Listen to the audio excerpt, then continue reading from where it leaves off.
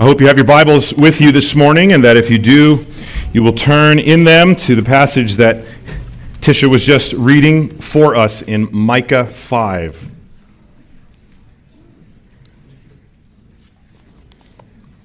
You'll find our passage for today in the Bibles that are provided for you on the backs of the chairs on page 778 and 79. As I like to say, if any of those copies of the Scriptures would bless you or someone that you know and you'd like to take it and keep it for yourself or give it away, we would love for you to do that. We'd be happy to replace that and for you to be blessed by it. Micah 5. I wonder what the ratio is of those who read the Scriptures in an organized way through some kind of systematic reading plan versus those who read through the Scriptures one book at a time based on how the Spirit moves when they're done with one, moving on to another. And for those who might just read the Scriptures by reading a book and then selecting the next one, I wonder how often it might be the case that someone finishes reading a biblical book, begins to think about what they'll read next, and concludes, I know, I'll study one of the minor prophets.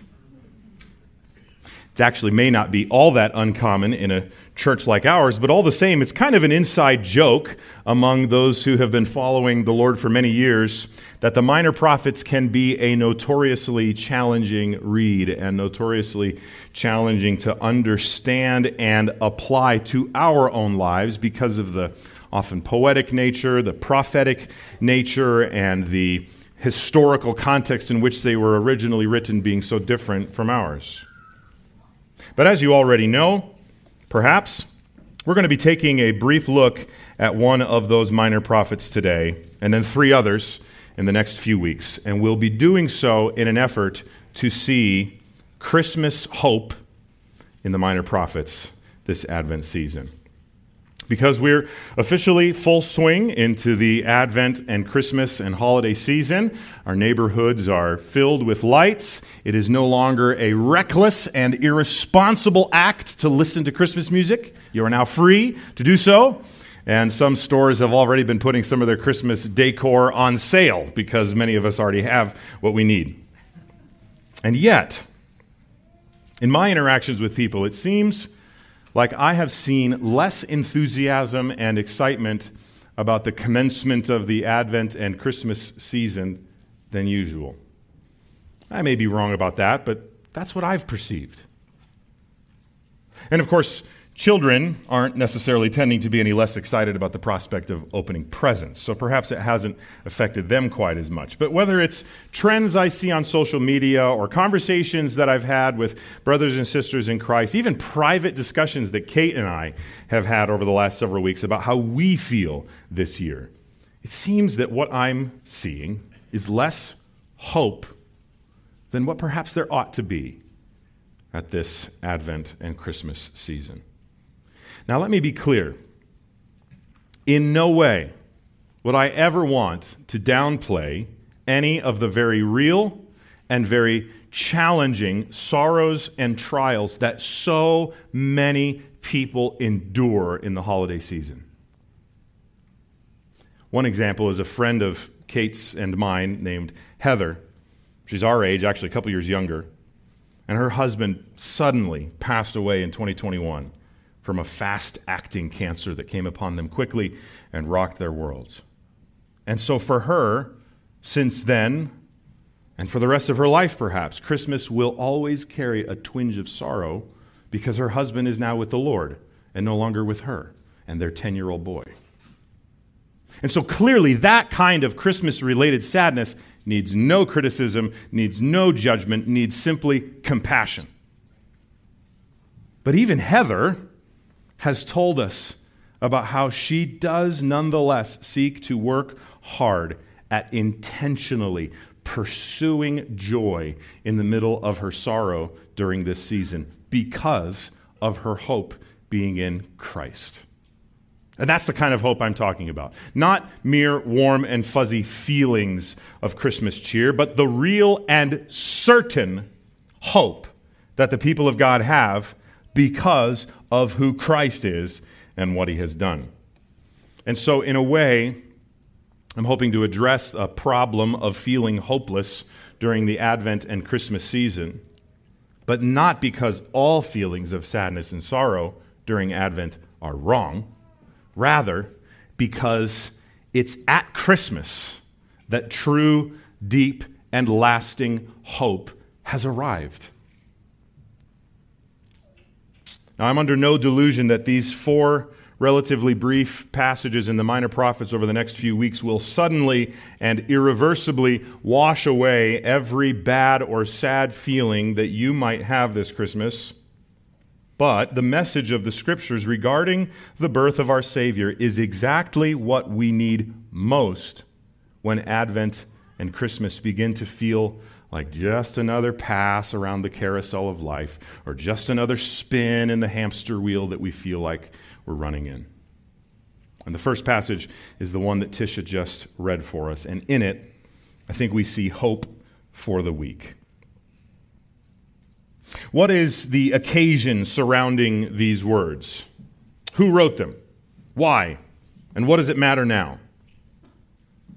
At the time of the writing of Micah's prophecy, the former kingdom of Israel, the nation of God's chosen people, had split. There were now 2 kingdoms, Israel in the north and Judah in the south. And at the time of Micah's ministry was the great prophet Isaiah's ministry.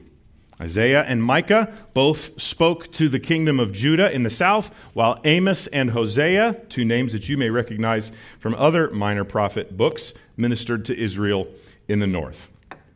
And part of the challenge with focusing on one passage and its message of hope for the week, as we're going to try to do today, is that we don't get the benefit of a full study, a full series in Micah, where we'd have a much clearer sense of the situation when Micah pens these words that we come to today.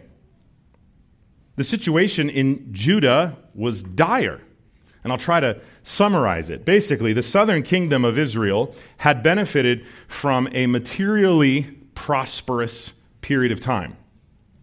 And as a result, as is so often the case with the people of God then and the people of God now, their prosperity and their earthly comfort led to spiritual sluggishness.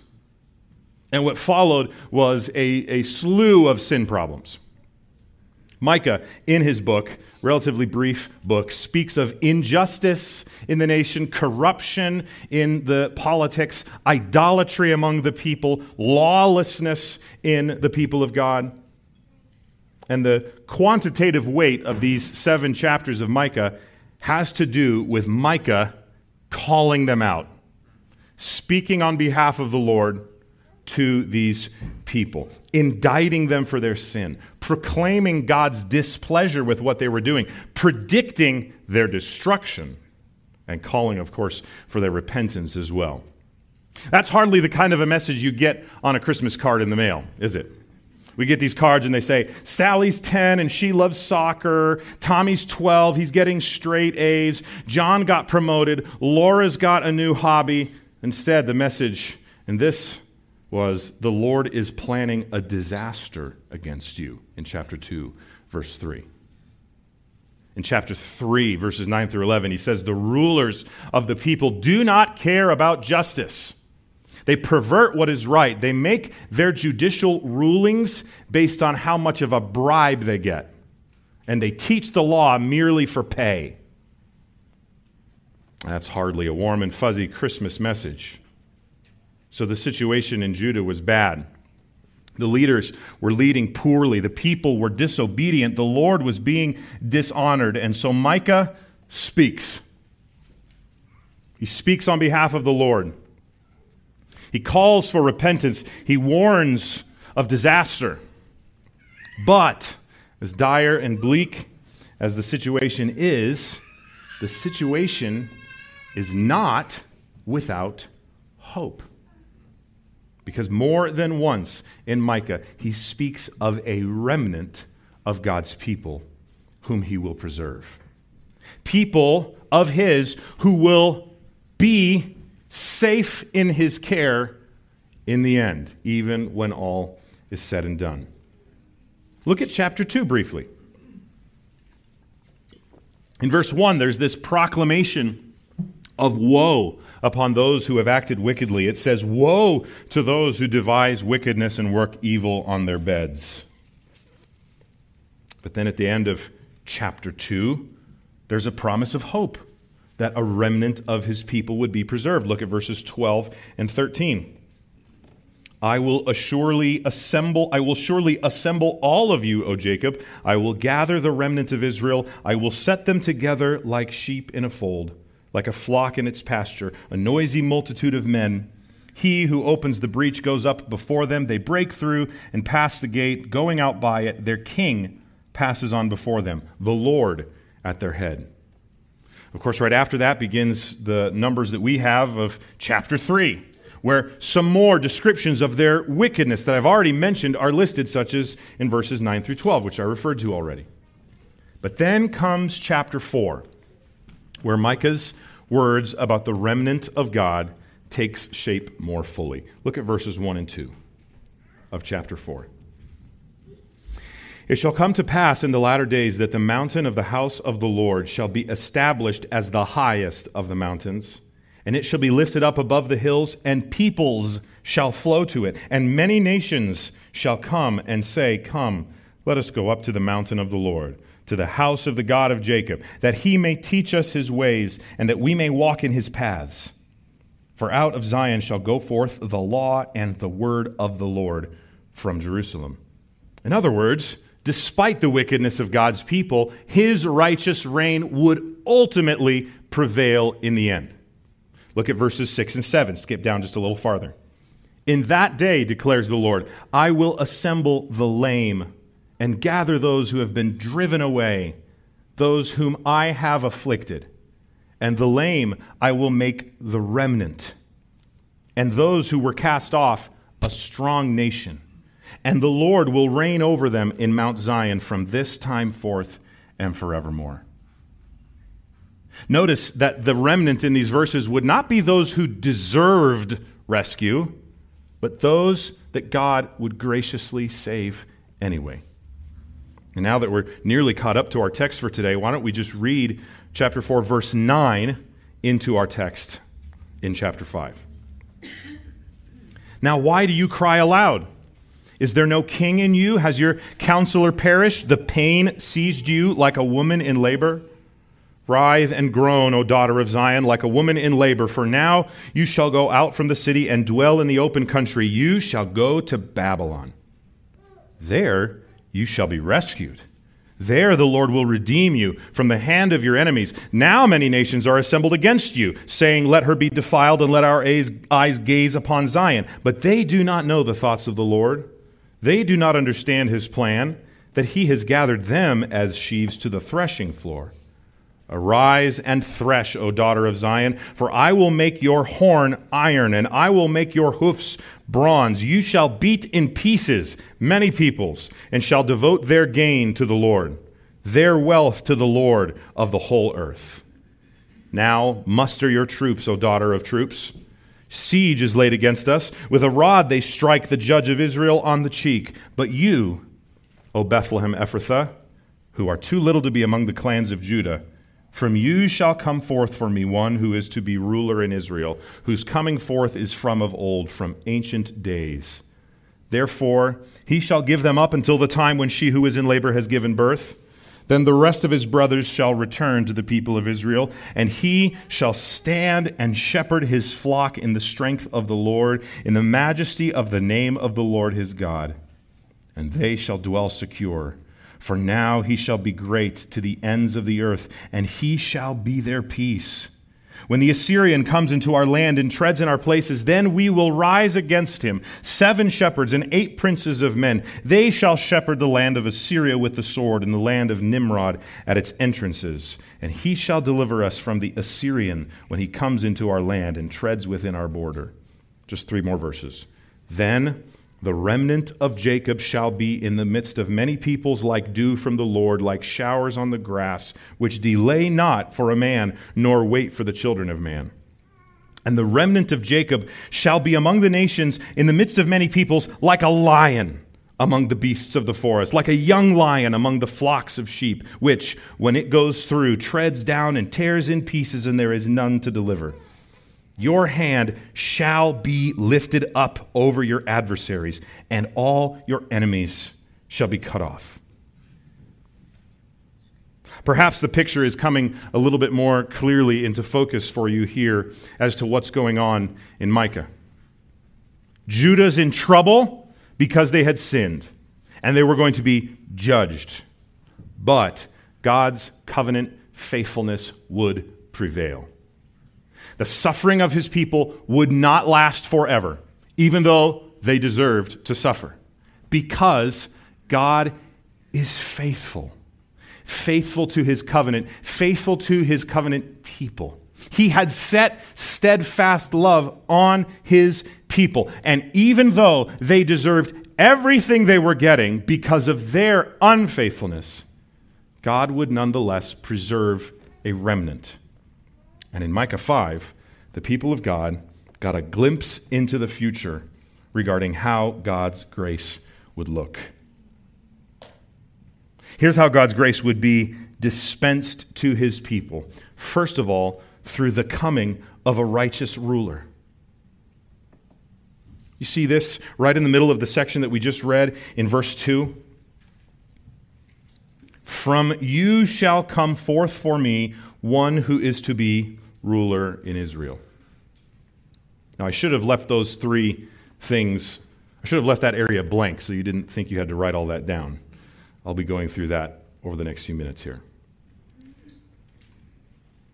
Despite the, we might say, national unrighteousness of God's people, and though there would be national destruction, righteousness in the nation would return through a righteous ruler of the nation chosen by God. You see that in these words here in verse 2? Look at what it's saying right in the middle of verse 2 by working backwards in the middle of the verse. You see what it says. One who is to be ruler in Israel shall come forth for me from you. Do you see how I changed the order of that a little bit?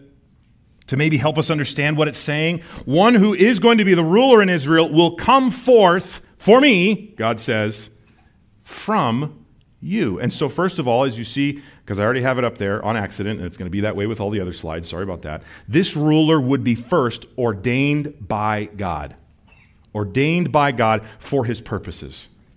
I find it interesting that it doesn't say that he will come forth from me for you. It says for me, or at least the way it's translated in my ESV, for me from you. Now, of course, the righteous ruler would be coming from God to, and he would also be for God's people to, but primarily, what Micah is saying here is that the Lord's chosen righteous ruler would serve the Lord's purposes. He would be for the Lord. He would be ordained by him, he would be sent by him, and he would serve him. But look also at the beginning of verse 2. Here we have a famous verse about the little town of Bethlehem.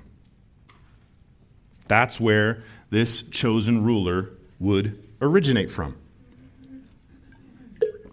Bethlehem is the you in verse 2 that the ruler would come from. It's the you that from you is talking about. You see that? And the reference to Bethlehem here is where the hope for the weak starts to come into focus. Because it says that he would come from Bethlehem, who is too little to be among the clans of Judah. The word that's translated little for me in my English Standard Version in verse 2 is a word that could also be translated and is in other places in the Old Testament translated weak. Now, the word little is probably the best translation here because the idea is that Bethlehem's size compared to other Judaic regions made it not worth mentioning. In other words, Bethlehem was no Jerusalem. Kind of like comparing Lochbuie to Denver. One commentator, Bruce Waltke, says that the word too little here could literally be translated insignificant with regard to its existence. So in other words, Micah is saying that the righteous ruler of God's kingdom people would come from a place that God's kingdom people would not necessarily expect a great ruler to come from. He would not be from Jerusalem. He would come from Bethlehem. And perhaps you're thinking, well, Bethlehem's kind of a big deal too because it was the birthplace of King David. That's true, but that was many years previous. And at this point in Israel's history, Bethlehem had become an insignificant place that no one would count necessarily as a likely birthplace for a prominent person. But nonetheless, little town of Bethlehem is exactly where the righteous ruler would come from. And so, secondly, this ruler would have an ordinary birthplace. His arrival would be one that was rather ordinary. An arrival characterized by weakness in that way. But yet, notice what else verse 2 says about where this ruler would come from. It's not only Bethlehem that he would come from. He would come, at the end of verse 2, from of old, from ancient days. This language here signals that while the ruler would come from Bethlehem, his origin was really rooted somewhere else entirely. In fact, you could say it better perhaps that his origin was rooted somewhen else. Because from of old and ancient days would have signaled the reader that this righteous ruler's truest origin, if you even want to use the word origin, would be eternity. In other words, there wasn't really a starting place or time for this person at all. This person would be from eternity, in the past part of eternity. Such language and concepts are too much for our finite and feeble minds, but it's what it means. And so third, the righteous ruler bringing hope to God's people would also have origins in eternity. That's verse 2. That's the righteous ruler ordained by God of eternal origins coming through an ordinary birthplace. Isn't that astonishing? But that's not all, because God's grace to his people would be administered through this righteous ruler who would lead the remnant to return. Look at verse 3 again. Therefore, he, this ruler coming forth from of old, shall give them up until the time when she who is in labor has given birth. Then the rest of his brothers shall return to the people of Israel. So remember the context here. This is a nation filled with sin. There are greedy priests. There are corrupt judges. The rich are oppressing the poor. The law of God is being disobeyed and even ignored. The covenant between God's people and God violated. A seemingly hopeless situation for the people of God in their relationship with God. But on the heels of his words prophesying that a righteous ruler would come through Bethlehem, Micah is saying here that their lack of repentance and the judgment that they deserved would not ultimately prevail. Because, even though verse 3, they would be given up, as it says, for a time in verse 3 characterized as painful like a woman's labor, which, by the way, you may have noticed was language also used in the passage we read starting in chapter 4. A time characterized like a woman's labor, painful time. Eventually, though, the brothers, the family of this kingdom ruler would return. They would not be exiled forever. Their return from exile would come, but not until, first of all, after a period of waiting. They would experience the consequences of their sin. In fact, many of these people would not live to see the day that the promised righteous ruler would appear. The nation would have to wait. Micah prophesied suffering that Judah would endure as a result of their sin, and there would be a season of suffering before the ruler's arrival. So the remnant would return, first of all, after a period of waiting, but it would also come through an act of divine intervention. Here's why I say this. Notice that verse 3 does not say, after some waiting and after some suffering, eventually they will come to their senses and make up their minds that they need to repent, and then I will be able to restore them. It doesn't say that. It's the righteous ruler who facilitates the return, not them. It's the grace of that righteous ruler coming to save them. It's not them saving themselves. The impression that we get in the context of the whole of Micah and this section in chapters 4 and 5 and the verses that we're focusing on now is that something was going to happen coming from outside them because of how dire their situation was. They couldn't muster up enough strength to bring about a full recovery. They weren't given a checklist to fill out before God would allow them to turn themselves around. No, it's the arrival of the righteous ruler that facilitates this return simply by his righteous and gracious power.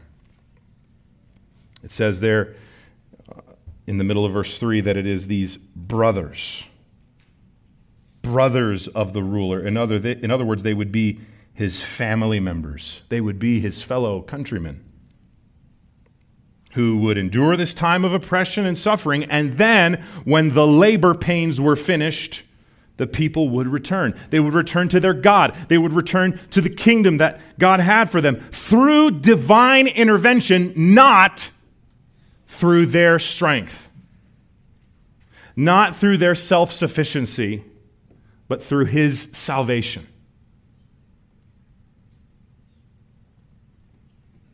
Of course, the people of God hearing and reading this message would be wondering, who is this ruler?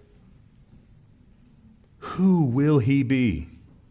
When will he come? Who is this chosen one who will facilitate the return of God's people to their place under God's gracious rule? Who is the one that will come to save from sin? Friends, it's Jesus. And I'd like to show you two passages in the New Testament that prove it. I have them up on the screen here for you. Matthew chapter 2, verses 1 through 6 says this. After Jesus was born in Bethlehem of Judea in the days of Herod the king, behold, wise men from the east came to Jerusalem, saying, "Where is he who has been born King of the Jews?" When Herod the king heard this, he was troubled, and all Jerusalem with him. And assembling all the chief priests and scribes of the people, he inquired of them where the Christ was to be born. They told him, "In Bethlehem of Judea, for so it is written by the prophet, and you, O Bethlehem, in the land of Judah, are by no means least among the rulers of Judah, for from you shall come a ruler who will shepherd my people Israel." In other words, my friends, the Jews knew where the Messiah was going to be born because Micah 5 had prophesied it. Jewish rabbis, the Jewish people, believed that the birthplace of the Messiah, God's chosen ruler in Micah 5, would be Bethlehem. And when Jesus is born, Matthew, the author of that gospel, deliberately makes the connection to Micah 5 to show that the Jesus born to Mary and Joseph, who would grow up to preach the gospel, who would grow up to perform miracles and healings, and who would die on a cross and would be raised from the dead, is the one that Micah 5 was pointing to. Look also at Galatians 4. This is the Apostle Paul speaking, and he says, "In the same way, we also, when we were children, were enslaved to the elementary principles of the world. But when the fullness of time had come, God sent forth his Son, born of woman, born under the law, to redeem those who were under the law, so that we might receive adoption as sons." It kind of sounds like Paul is saying that God had ordained a specific time after a period of waiting when he would send his chosen one to intervene and draw sinners into his family. You see the connection I'm making between these two passages and our text in Micah? Jesus is the incarnate, sent Son of God, born in Bethlehem, come to intervene and to facilitate the return of unrepentant rebels to the place of the Father's righteous and gracious rule. The Father who lovingly forgives sins and transforms rebels into family members, into brothers of the ruler. You know, my friend, that forgiveness and transformation is for everyone and anyone who receives Christ by faith, who embraces Jesus as the Christ, as the chosen righteous ruler of God. And so if you've never embraced Jesus in that way, if you've never trusted in him by faith as the one who came to save, today would be a great day for that. If you have any questions about how that happens and other things that the Bible says about it, you'd like someone to take a few moments to pray with you and pray for you, our prayer team, just like every Sunday, will be in the back. You'll see they have a lanyard on, and it'll say prayer team, and you can ask them to spend some time with you. They're prepared, they're fully qualified and ready to do it. That's what Jesus came to do. That's what Micah prophesied. And that, my friends, is where hope for the weak lies. Because the last two verses of our text also tell us that rest would come through the strength of the ruler. Verse 4, and then that first line of verse 5, which the verse numberers should have just left in verse 4. He shall stand and shepherd his flock in the strength of the Lord, in the majesty of the name of the Lord his God, and they shall dwell secure. For now he shall be great to the ends of the earth, and he shall be their peace. Any of the members of the southern kingdom who were faithful to the Lord, however few they may have been, would have been glad to hear and read these words. The Lord's justice and righteousness would prevail. The wicked would be dealt with. A remnant would be preserved. God's chosen righteous ruler would come one day. That was good news for broken and weary Jews. Their ruler would be strong, even as they struggled in weakness. Look back. Maybe you don't even have to turn a page, although I guess most of you are on devices. Scroll up to verse 7 of chapter 4. The lame I will make a remnant, those who were cast off a strong nation, and the Lord will reign over them in Mount Zion from this time forth and forevermore. In fact, you could start in verse 6. I should have said verse 6. In that day, declares the Lord, I will assemble the lame and gather those who have been driven away and those whom I have afflicted. And the lame I will make the remnant and those who were cast off a strong nation.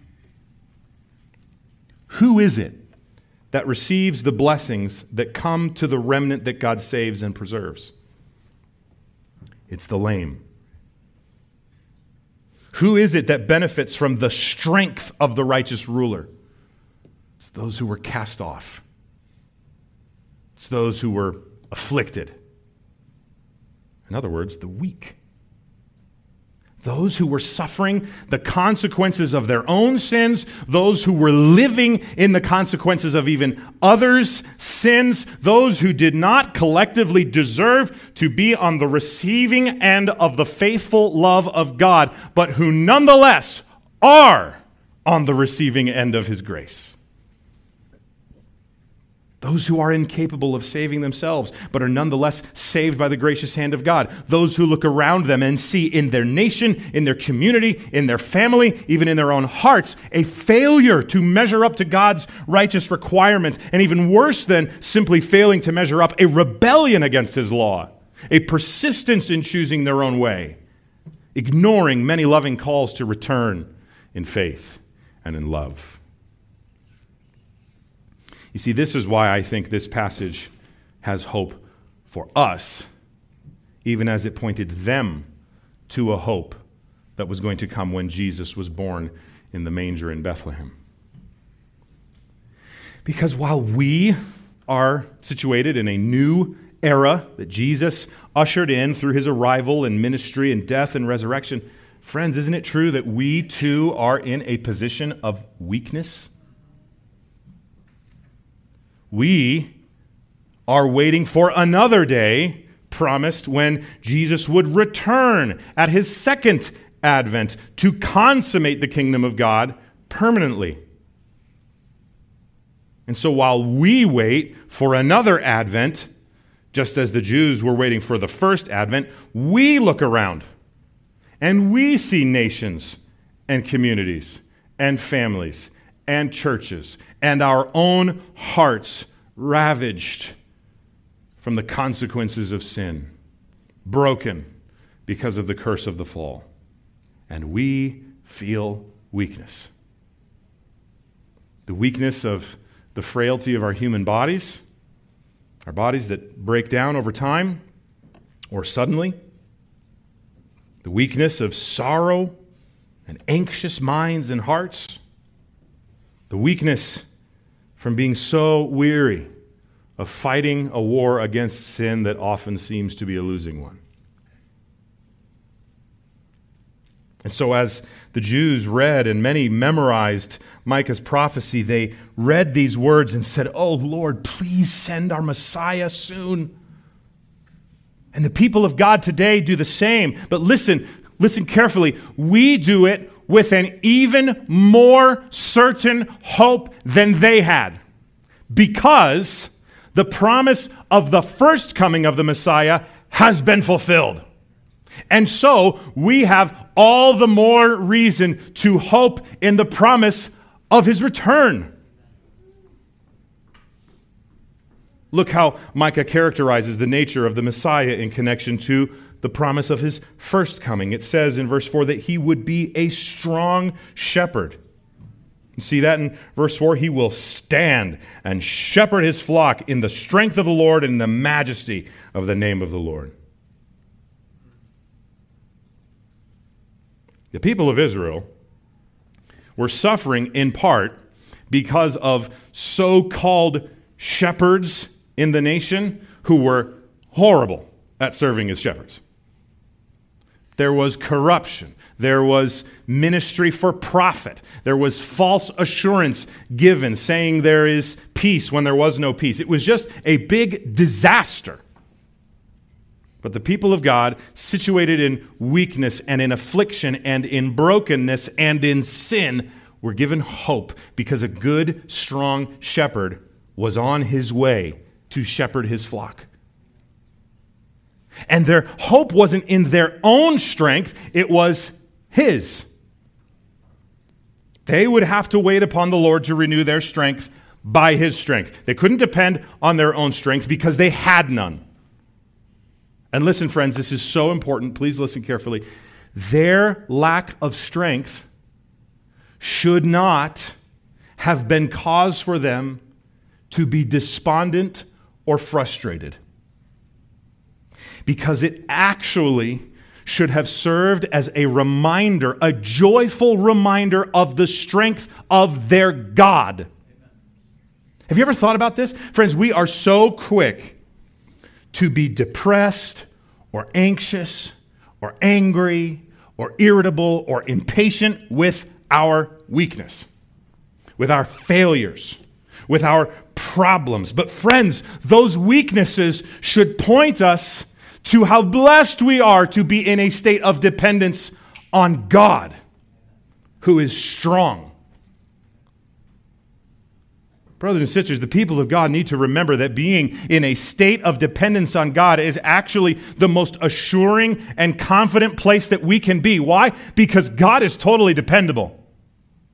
There has never been one time in the history of the cosmos that he has made a mistake.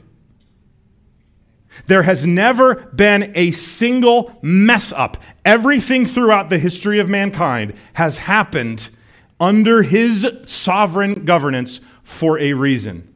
Much of it has included horrendous pain for people, but God has always acted rightly.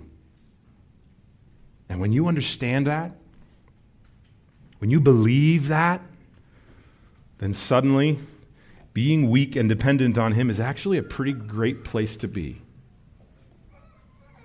And so, even though our modern and Western sensibilities are so frustrated when we feel like we haven't got total control of our circumstances, or that something's falling apart around us instead of thriving perfectly like we think it should, the reality is total dependence on the shepherd is the best place to be, because he is strong. And sometimes God is giving us opportunities to be reminded of our weakness so that we will remember we cannot trust in ourselves and we must trust in him. And that's grace from him to remind us of that. He would come, and he would come as a strong shepherd and also for his sheep's safety. Just a few minutes ago, I pointed out the words in verse 2 that said that the righteous ruler would come for God. He would be commissioned by God to accomplish God's mission. But he was also coming for the good of his people. And that's what the second half of verse 4 and the beginning of verse 5 is talking about.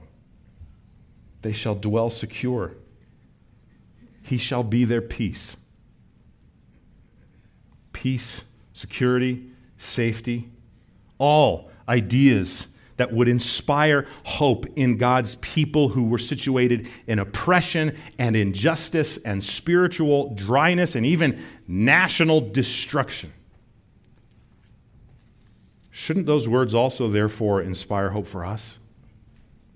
Knowing that while we're in a different time than these words were written, this same righteous ruling shepherd is the Jesus that we now worship as King of Kings and Lord of Lords. This Jesus who knows what it's like to feel human weakness like ours. After all, he was born in Bethlehem, too little to be numbered among the clans of Judah. He was raised in a backwater town, Nazareth, where the running joke was, can anything good come out of Nazareth? He ministered in an unimpressive, hick Galilean region. And then he was crucified by corrupt Roman and Jewish politicians, the oppressors of God's people. Friends, the hope for the weak is Jesus. He is the promised ruler of Micah 5. He is the one who facilitates the return of God's people to him through his gospel ministry.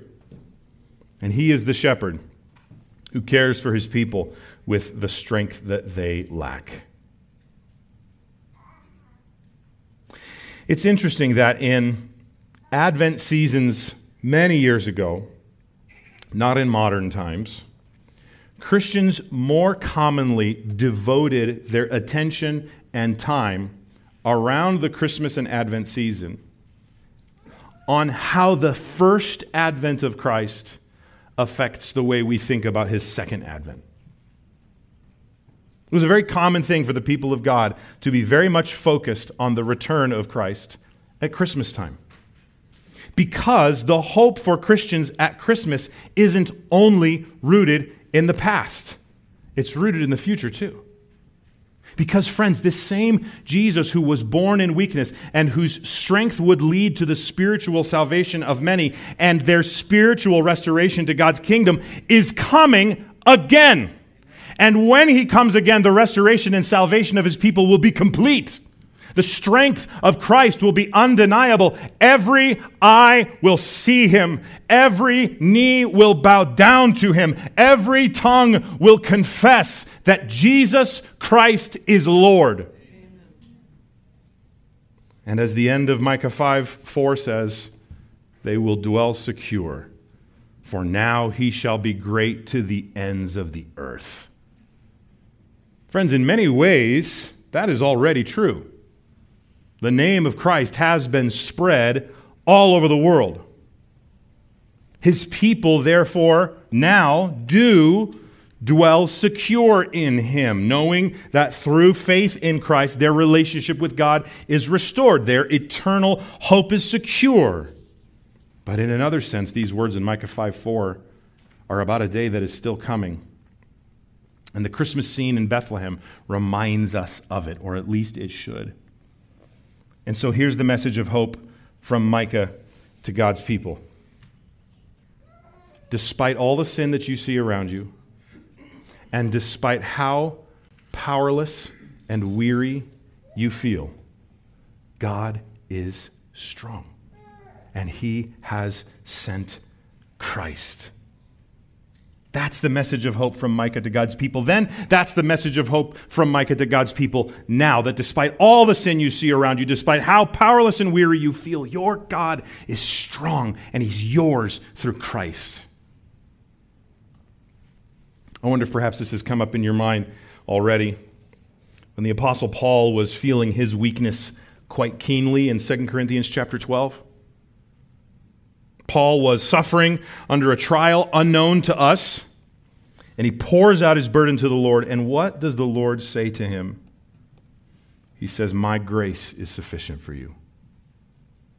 And then he says, "My power is made perfect in weakness."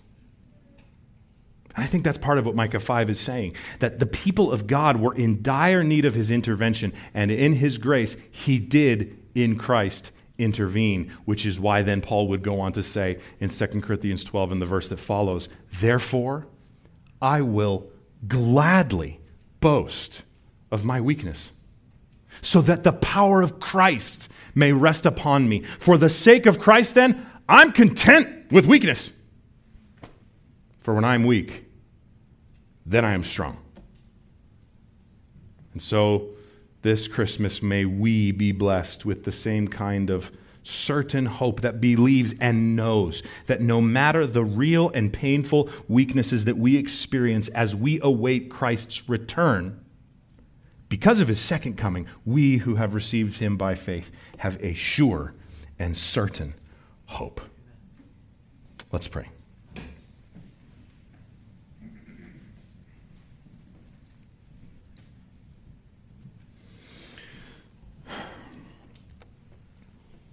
Yes, Lord Jesus, please do come quickly.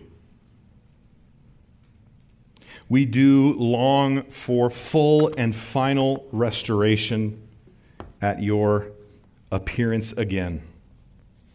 We do moan and groan with labor pains, as it were, in the time that we are in, with our own sins and our own suffering in this broken and sin-stained world.